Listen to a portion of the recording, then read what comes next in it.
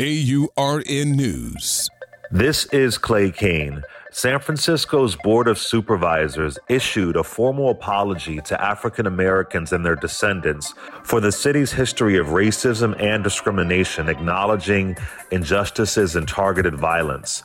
This marks the first reparations recommendation out of over 100 proposals, suggesting a $5 million lump sum payment and a substantial yearly income for eligible Black adults to address the city's racial wealth disparities.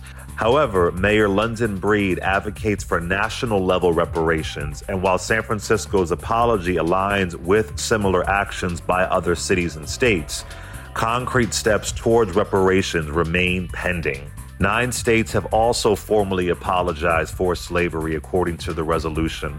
Follow me on social media at Clay Kane. This is Clay Kane for AURN News.